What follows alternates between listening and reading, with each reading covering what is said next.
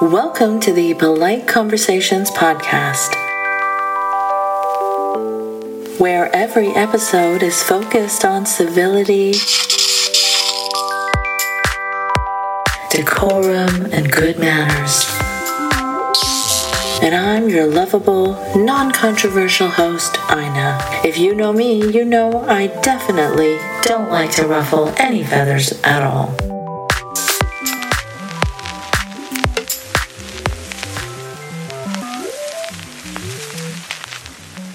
This is part 2 of the previous episode. If you haven't heard part 1 yet, you should definitely go back and check that out first. And as always, if you enjoy the show, please consider supporting via patreon.com/nice mangoes. It's listeners like you that help this show survive and thrive. Well, you brought up the great replacement theory. Do you want to talk about Jeffrey Miller? Yeah, let's go back to old Jeff.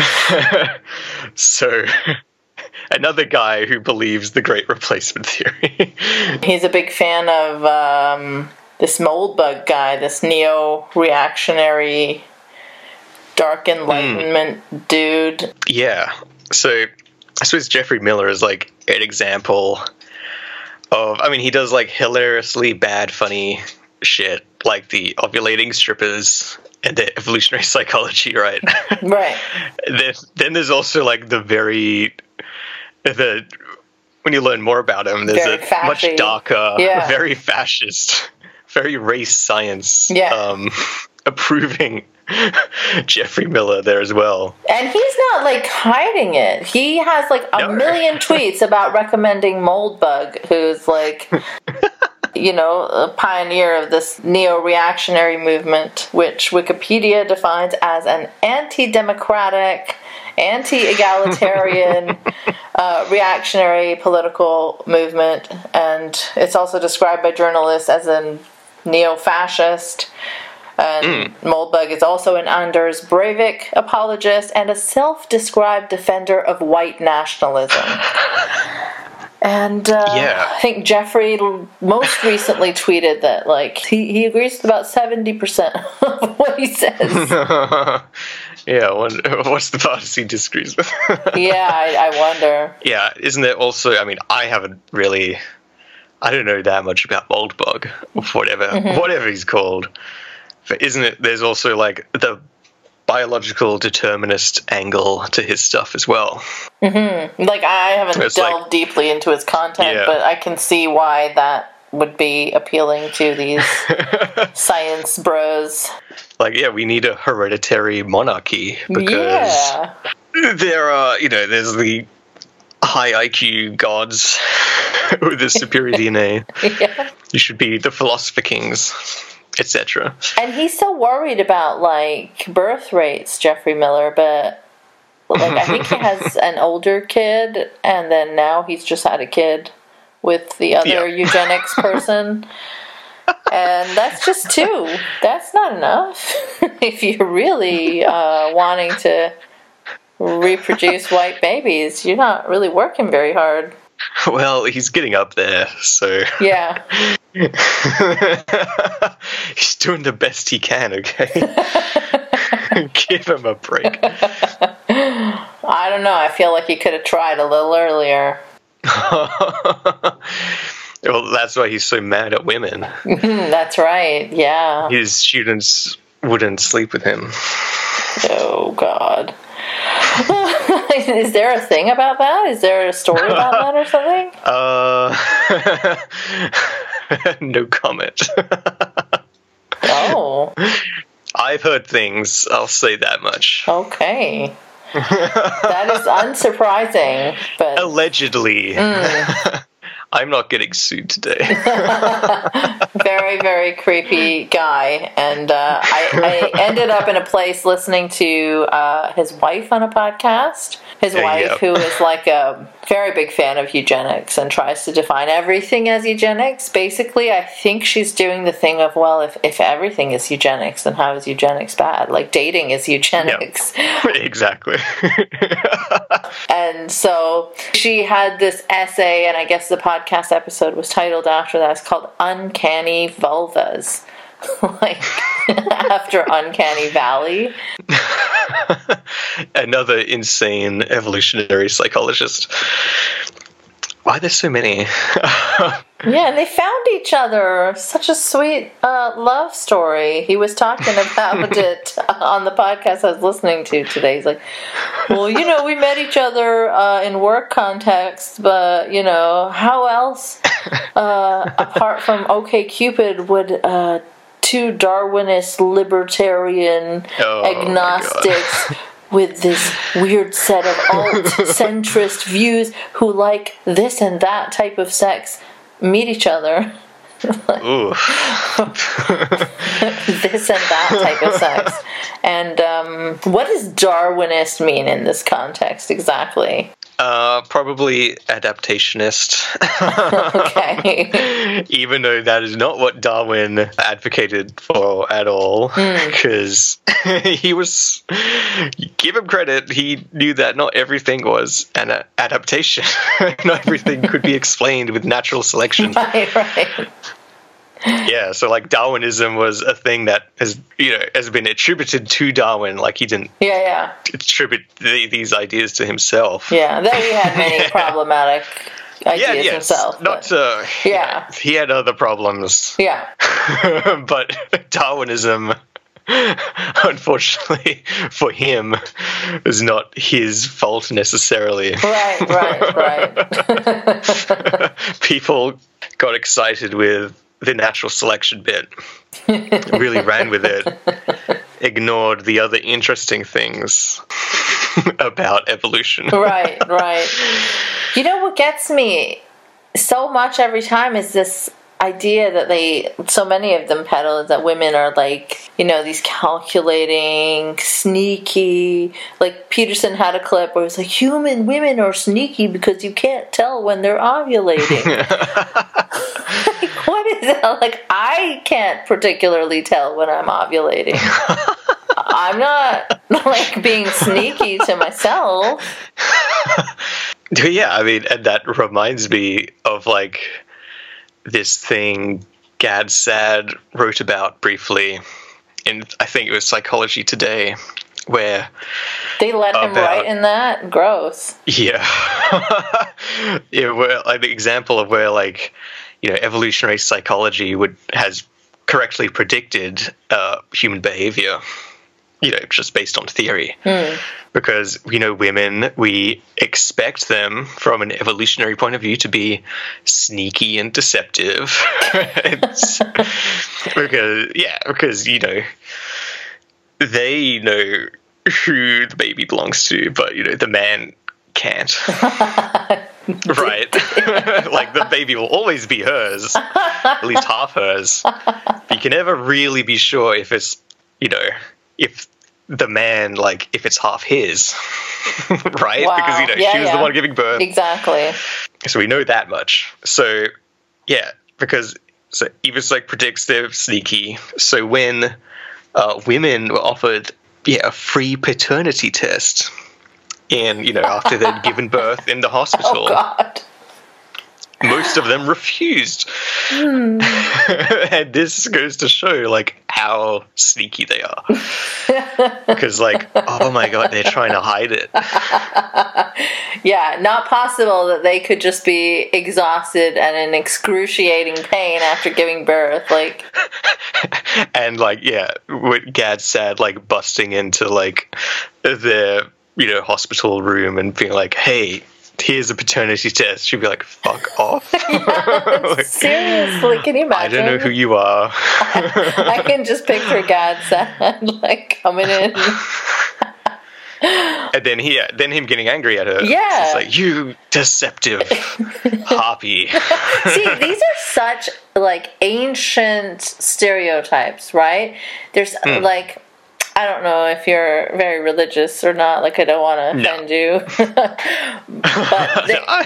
I'm an atheist. Okay. Just not an asshole. That's good to know. Me too. I mean, maybe I'm an asshole, but not that kind of asshole. I think a lot of people think I'm an asshole, but I disagree. Yeah, no, I disagree. You're so funny. Okay, thank you. Oh, thank you. How can funny people be assholes? It's just not evolutionarily possible. I don't know if that makes any sense. Well, no. So what I was going to say, what was I going to say? Oh yeah. So these views about women, like they remind me of like almost like biblical or like Quranic views of women, which is ironic because Gad Saad was one of those new atheists, right? But he has these like very ancient like understandings of gender roles and as much as he hates Muslims and Islam, like he sounds very much like an Islamic conservative cleric sometimes. Yeah, that's super interesting because I have noticed that too. Like there is a kind of not a religious aspect, but there's an overlap between like the religious kind of beliefs of society and social order, right? And kind of the kind of reactionary Evopsych view of social orders and hierarchies and so on. Yeah. And just the way that they think about women, that women are these sneaky, deceptive, like just like Adam and Eve, right? It's so much like that story that... Yeah. That reminds me of this passage from a book called Not in Our Genes by Richard Lewontin and Stephen Rose and Leon Kamen, which gets to this point. If you don't mind, I could like just read the paragraph. So he says, he's talking about the political nature of how biology is invoked, or how like biology is invoked in like political, I guess, arguments.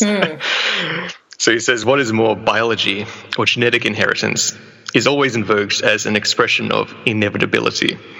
What is biological is given by nature and proved by science. There can be no argument with biology, for it is unchangeable. A position neatly exemplified in a television interview given by British Prime Minister for Social Services Patrick Jenkin in 1980 on working mothers. And the quote from Jenkin is, "Quite frankly, I don't think mothers have the same right to work as fathers. If the Lord had intended us to have equal rights to go to work, he wouldn't have created men and women. These are biological facts. Young children do depend on their mothers." And then back to Lewontin. He says, the use of the double legitimation of science and God is a bizarre but not uncommon feature of the New Right ideology, the claim to a hotline to the deepest sources of authority about human nature. So yeah, kind of like, it's interesting, like, that was written way back in like the early 80s. And we still see this. It could be Peterson himself saying that. Peterson could have said that today. Yeah. And there's still this kind of like the right-wing use of like, or invoking biology to justify their preferred social order, their view of what women should do, what men should do, etc. So yeah, I think it's super interesting how not much has changed. The more educated a woman gets, the worse her marriage prospects, because the more sophisticated women are, the more they insist on a high status male, and therefore, as I get more educated as a woman, there are just fewer men who are as educated or more than me, and therefore I'm doomed to a life of solitude.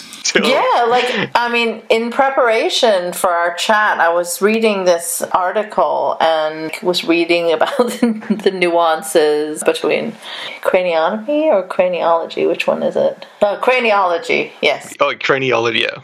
The measurement of the cranium. Yes. Yes, and phrenology. So now I actually kind of understand the differences between, I think craniology was like measuring the volume. Yes. That could be contained within a skull. And phrenology was just like the bumps and things. Yeah. So those were like, quote unquote sciences, right? And they were used to justify finding women inferior. And the way that like they kept like, whenever it would prove them wrong, they would find a way to, like, still make women inferior.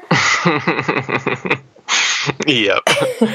And it just reminds me of, like, how women and the whole debate around trans rights is treated right now, and how, like, science and biology is invoked to keep those groups suppressed. Yeah, I agree.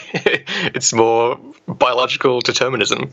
Right. And, like, it's funny. Well, it's not funny, but it's interesting how, like, when the transphobes, like, they appeal to biology and, like, they reduce an individual down to their biology, it has this dehumanizing effect even for cis people. Because, like, I'm sure we've all seen examples of when, like, TERFs, like, mocking a like, calling a woman who's actually a cis a man, because they think she's a man because she has, like, a square jaw or something like not stereotypically how a woman should look. Right. Or when they say that, you know, women should be able to have babies, or women have uteruses, and there's lots of cis women that are, you know, unable to have babies or don't have a uterus, and you know? Yeah. So then they invoke kind of, like, theological arguments. And then, like, so much of women's rights, like, we fought for women not being reduced to just, like, baby-making machines. But now you see those arguments resurfacing with TERFs, reducing women to, like, oh, women should be able to make babies. And it's like, wait, didn't we get past this, like, decades ago? That's not what should define a woman. No. It is sad and scary. Yeah. I mean, it's going on everywhere, but especially in the UK, it seems... Yeah, it seems very intense. God. That's, again, more biological determinism. Yeah. Not necessarily Evopsych. Yeah, exactly. But, you know... But using science, or quote-unquote science, you know, to justify oppressing people or being... bigoted towards people. It just seems like an extension of that. Like, there's a reason why people call Quillette Phrenology Mag, right? Like, they literally have published stuff in defense of craniology. Worse than that. In defense of, like, straight up racist pseudoscience of, like, black people evolved to be lower intelligence than white people because the races are real, distinct categories, biological categories of humans, which is not true. Yeah. And that there's been, like, evolutionary action on, I'll say, like, white people to, like, in cold winters, they would gain higher IQ DNA. So funny. I mean, it would be just funny if it wasn't so dangerous and so harmful. Yeah. And it is, frightening because, you'd think that this stuff should have gone away. It's still there. Yeah. And then their obsession with, like, menstrual cycles and, like, just to a really fucking creepy degree.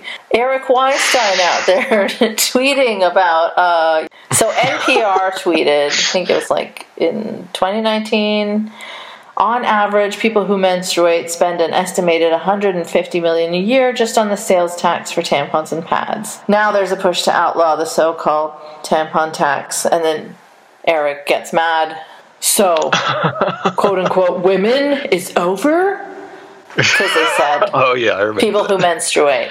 I miss women. They used to send us into the store to buy these supplies, you know, just to test us. It was fun. Women were awesome. I miss them at NPR. I assume by being a man who specifically appreciates women, brackets, who menstruate, Oh, God. I've now violated Twitter's terms of service. Just, why are they so weird? Be why weird. Are they so fucking weird? Why are you being weird about it? What kind of man talks about how much he appreciates women who menstruate? Who even appreciates? Well, he's an ally. Specifically that. It's so weird.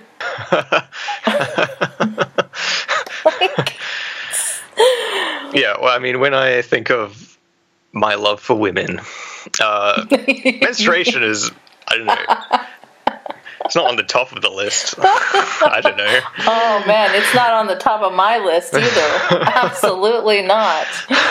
Oh.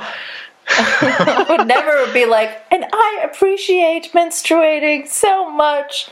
It is so lovely. No, like, I appreciate that it allowed me to have a baby, but otherwise I don't appreciate it very much at all on a day-to-day. But Eric Weinstein, on the other hand, really appreciates women who menstruate. And then he tweeted about women's breasts. He's like, there are about 5,000 mammalian species. We're the only one with permanently swollen breasts. Breasts being sexy is essential to being human. Just think about that for a second. I wouldn't say it's essential. I don't know, maybe I'm more of an arse guy, I don't know. So if you don't find breasts sexy, you're just not human, basically. Because it's essential. Yeah, very weird Evopsych going on there. Don't know how to don't even know what to think about that. And Brett Weinstein, I think he also chimed in, maybe not at that exact point, but he was also like, I love female breasts. And it's like, cool, man. These guys are like guys that you would just walk past and not like want to be anywhere near because they're such fucking creeps. I agree.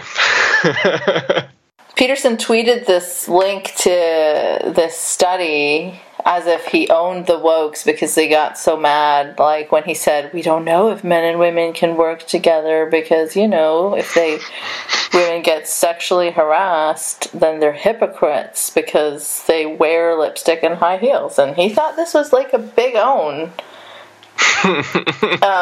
So this study says, let's see, which part should I read? In the present research, we investigate whether female red ornamentation in non-human primates has a human analog, whereby women use a behavioral display of red to signal their sexual interest to men. And then in the conclusions, we have, these results establish a provocative parallel between women and non-human female primates in red signal coloration in the mating game. This research shows, for the first time, a functional use of color in women's sexual self-presentation and highlights the need to extend research on color beyond physics, physiology, and preference to psychological functioning. Red means open for business in red light districts, and red is the most common color of lipstick and rouge, seen by some scholars as a way to mimic natural processes of sexual excitation. Yeah, so it's like, you know how baboons have red bums? Yeah. Yep. It's that on women's faces.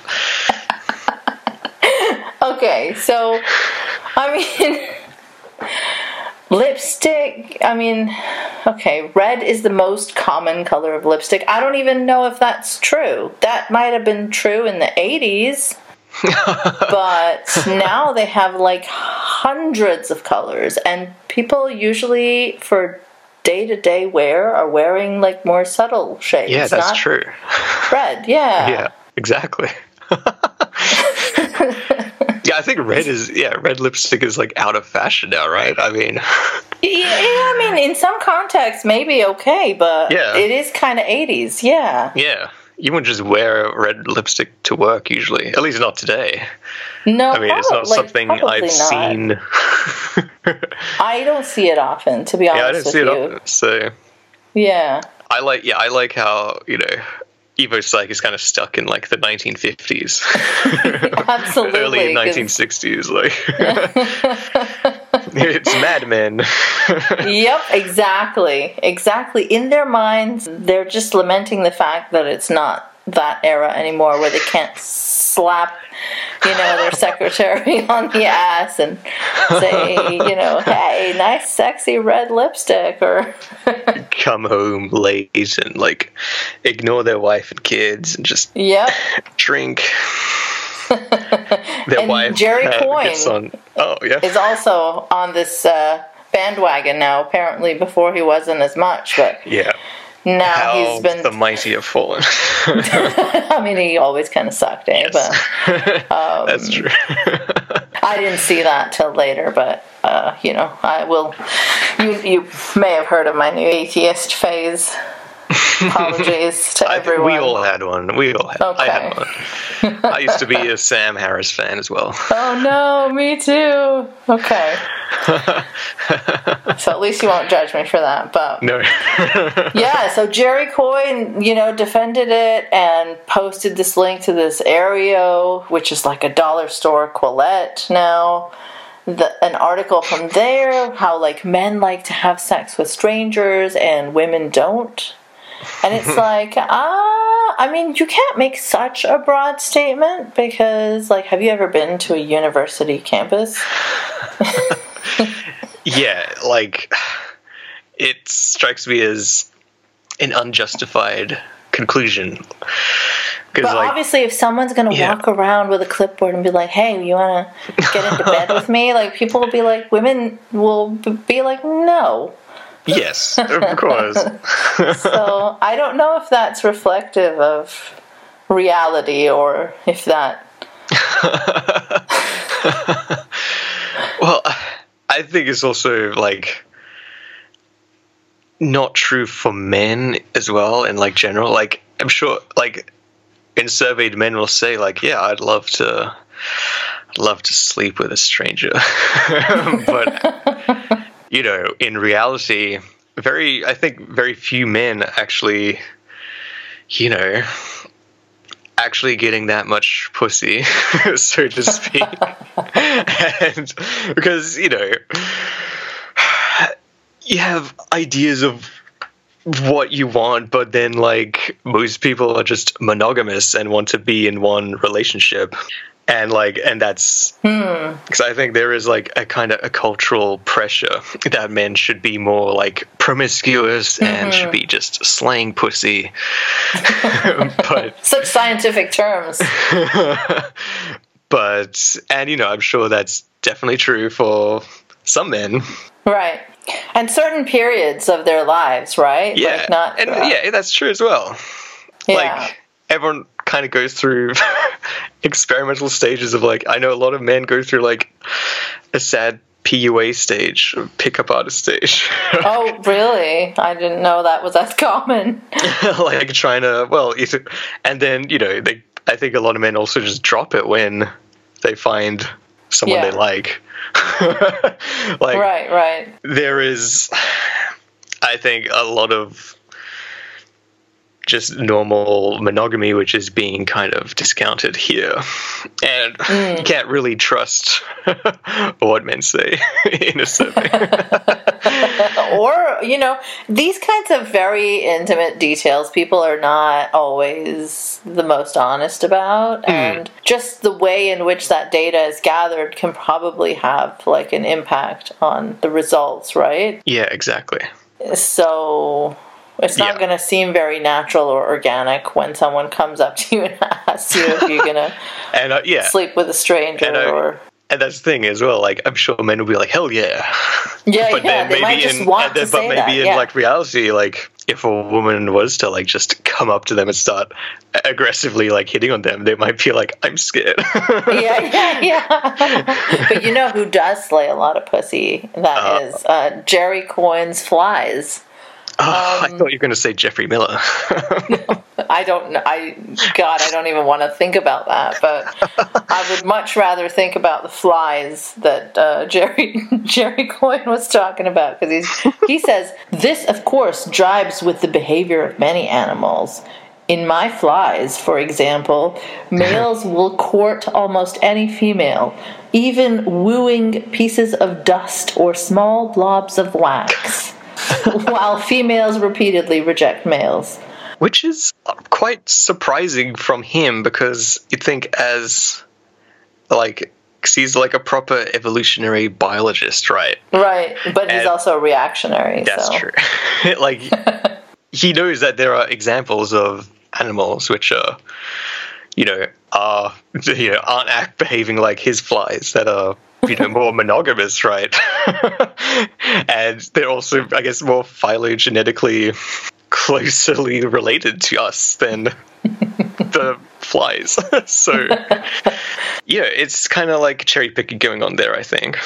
Yeah, I mean, to be fair, he does continue and say it's true of primates in general and of many animal species, but well. It's a weird thing to even bring up. Like, why are you bringing up your flies wooing blobs of wax and dust when it comes to discussing whether Evopsych is real or not? Like, what bearing do your flies have on this? Well, it's because men woo women with blobs of wax and dust. Duh. What is it with all of them? And I have not experienced this kind of wooing. Maybe I am missing out. But, no, never. How do you think I got married? Jesus. Oh, yeah, with blobs of wax. Did you send her a bouquet of blobs of wax? Yeah, my belly button lint. Oh, God. Wonderful. Mrs. Evopsych Googling to build the nest with them. She's a lucky lady. I'm going to stop now. Make her hear that part. No, hopefully she doesn't listen to this. Anyway, what else? Is there anything else that you wanted to talk about in particular? Not really. I think we've covered everything. Yeah, I think we've had a great time. Yeah, those signals are so fascinating when we see them in our culture and people get angry at them. Like, you see some guy pull up in a Ferrari and you go, look at this fucking loser with his little dick. Right. You're like, maybe. Or maybe a guy with a shitload of money wants to let the world know because he likes to fuck.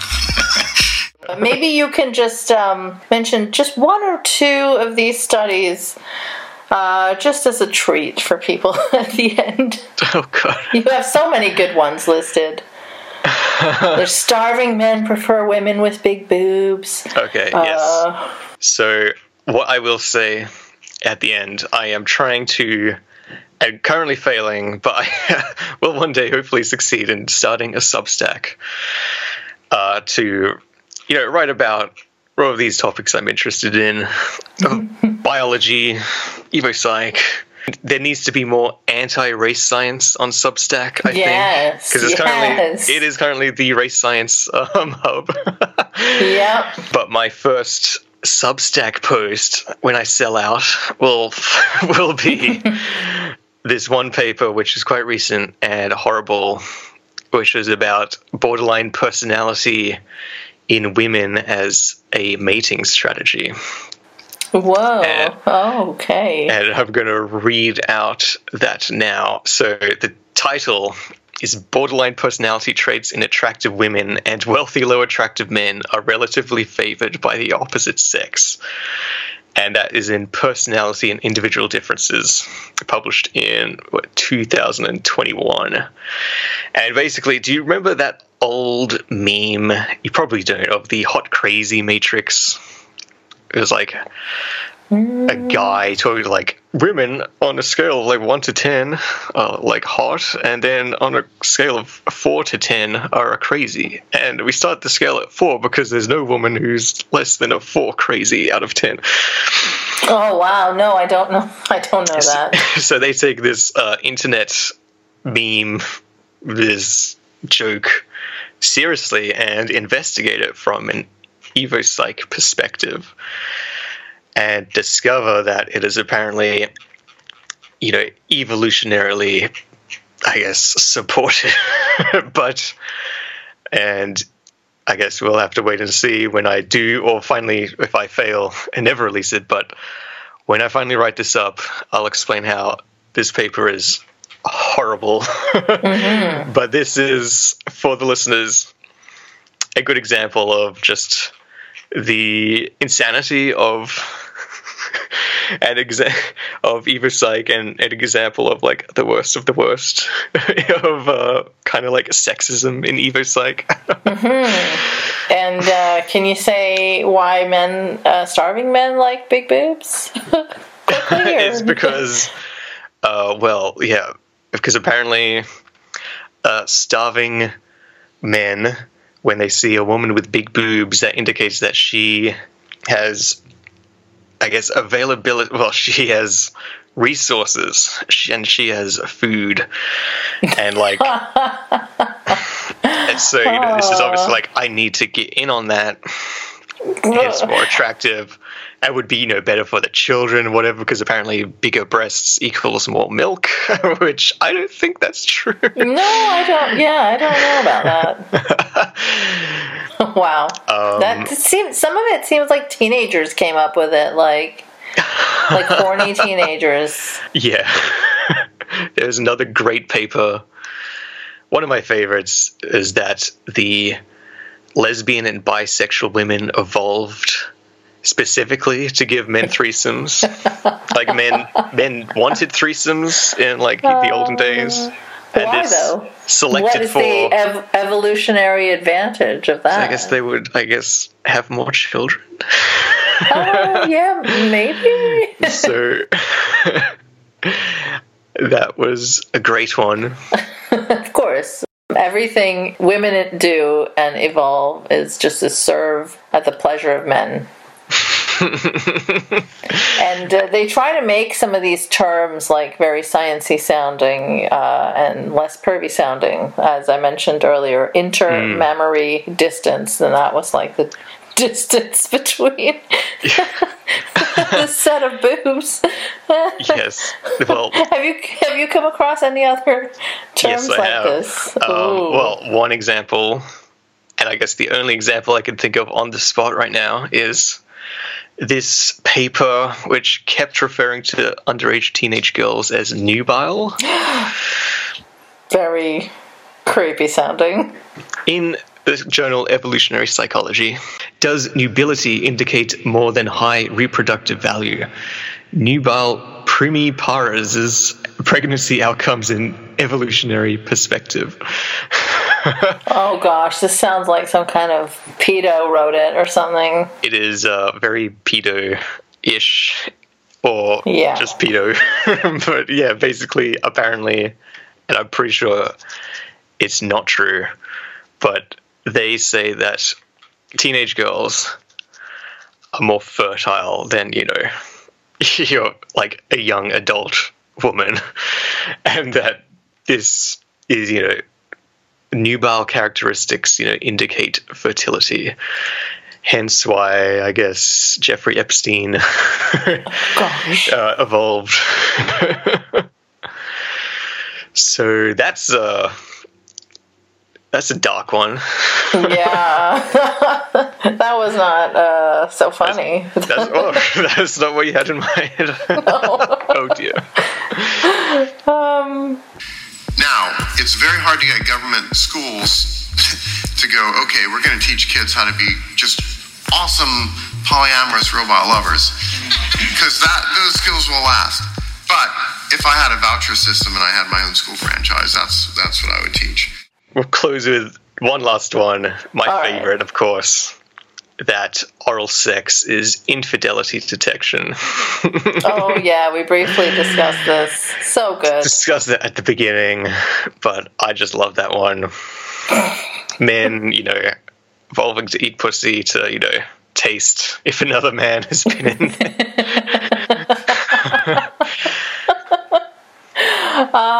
Yeah, now I am no scientist, but I would think that a guy cannot tell from the taste of his cum whether it's his or someone else's. I would just assume that.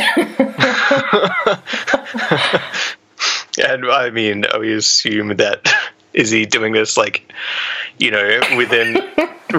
like an hour of a. I know, right? Or like he just comes home. He's like, "Get on the bed. I need to check something." Oh God.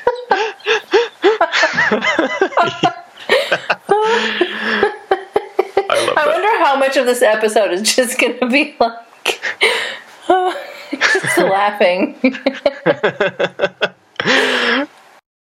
Have you ever seen Evopsych used with like progressive politics, like someone using that political lens to like justify something in an Evopsych way? That's a good question.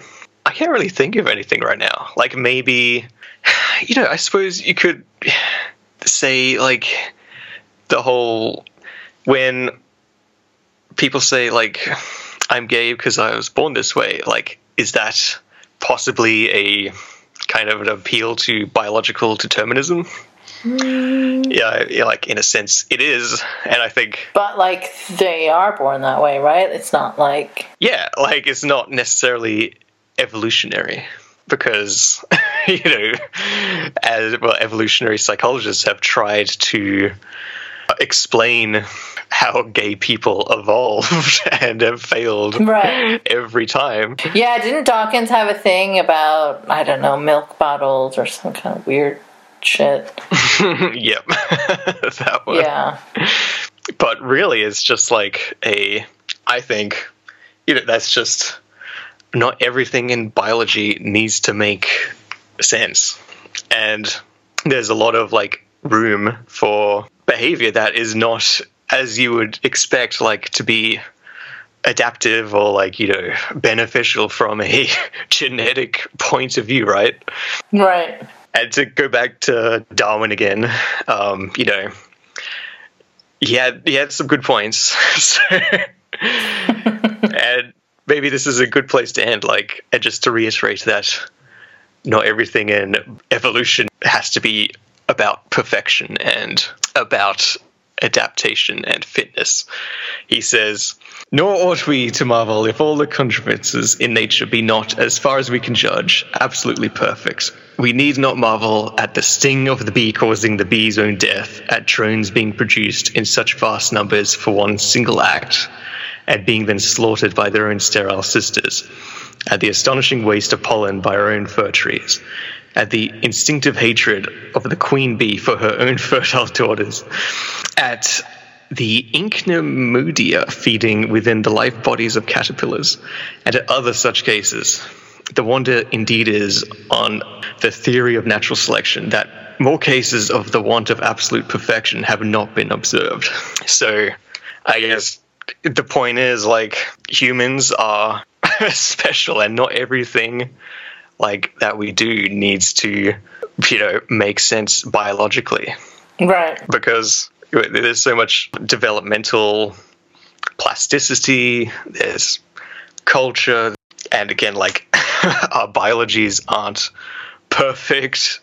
And, if there are gay people not passing on their genes, assuming like there aren't gay genes, but assuming that's the case, that's fine, because there's a lot of variation and just interesting things in evolution. Mm-hmm. So I hope I answered that question well and kind of got the point across that like we can't reduce everything down to biology, and nor should we, and we should be very suspicious of, I guess, cases where people are using appealing to biology to try and justify some sort of political agenda.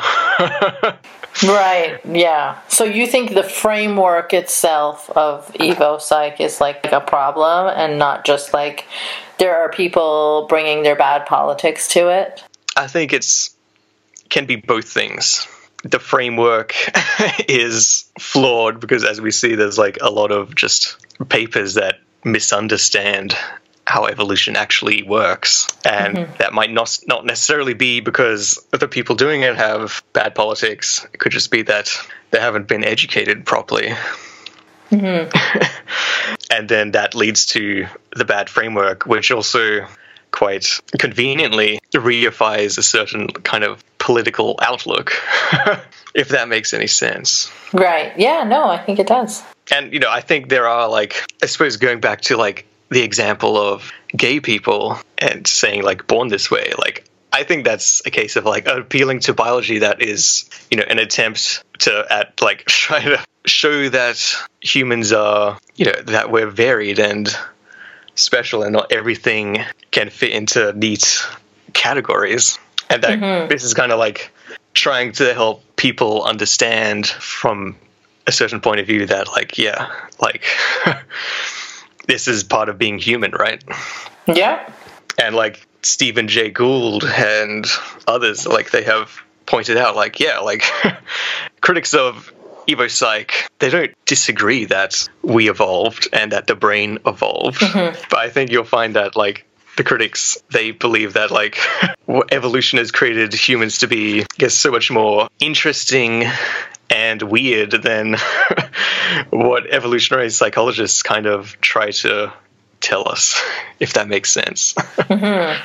As like Stephen Jay Gould, like, once said, when he's like kind of talking about his view of an evolutionary psychology, he was saying, like, yeah, of course, our brains and our behaviors are the products of evolution, but, like, not in the way that you think, that it can be, like, reduced down to, like, these axiomatic traits and that each behavior is like this little thing that has been selected for by evolution, but more that our brains are these, like, enormously complex computers, and that, like, even a simple computer like a laptop can do really enormous and varied things which it wasn't designed for, but it can perform additional roles which it wasn't necessarily designed for, so to speak. And so the same thing with, like, the human brain, like, and I guess, the fact that we write poetry and whatever, it's like these are the products of evolution, but they're not necessarily adaptations or, like, have been actually selected for. These are capacities which evolution has given us, which evolution and natural selection in no way intended to give us. And that, that is fascinating in of itself. So, I mean, that was a very rambly, but, well, yeah, I hope I was able to answer, like, your questions. Yeah, And, no, yeah. you were great. You were great. Oh, this thank was such a fun episode. I think people will love it, and they will ask you to be on again. So I hope so. Yeah. Or maybe they'll hate me. We'll see. I doubt it. But maybe some people will hate you, and those will be the IDW hate listeners that I have. I do have a few of those. That's fine as well. They hate you anyway, but... All right. Well, thank you so much. It was such a pleasure to chat with you. Thank you so much. No, it's been really fun. Do you have anything you want to plug? Well, aside from my Twitter account, which you should follow, and aside from my non-existent, as of yet, Substack, so keep an eye out for that. It will evolve. It will evolve. I guess I'll just plug, learn some evolutionary biology. It's fun. It's, it's cool. It's interesting, and not everything is an adaptation, so cool. I don't know. I don't have anything else to plug. Just, yeah. All right. It was time to do an upbeat, cheerful episode, so... Well, I hope I provided some of that. Absolutely. I don't think I've laughed that hard in a very long time. And I will see you out there in the Twitterverse. Yes, thank you. I'll see you out there. That makes sense. It's all just mating stuff. It's mating and food. Yeah. You don't want to become somebody's dinner. You want to find dinner and you want to have sex. Good night, everybody. Thanks for listening. If you enjoyed this episode and would like to support it, there are several ways you can do that. You can share it online, talk about what you just heard. You can leave a 5-star review to help others find it too. And you can also subscribe via patreon.com/nice mangoes. No E in mangoes. If you'd like to follow me on Twitter before it's completely wrecked, you'll find me at Nice Mangoes. Again, no E in mangoes.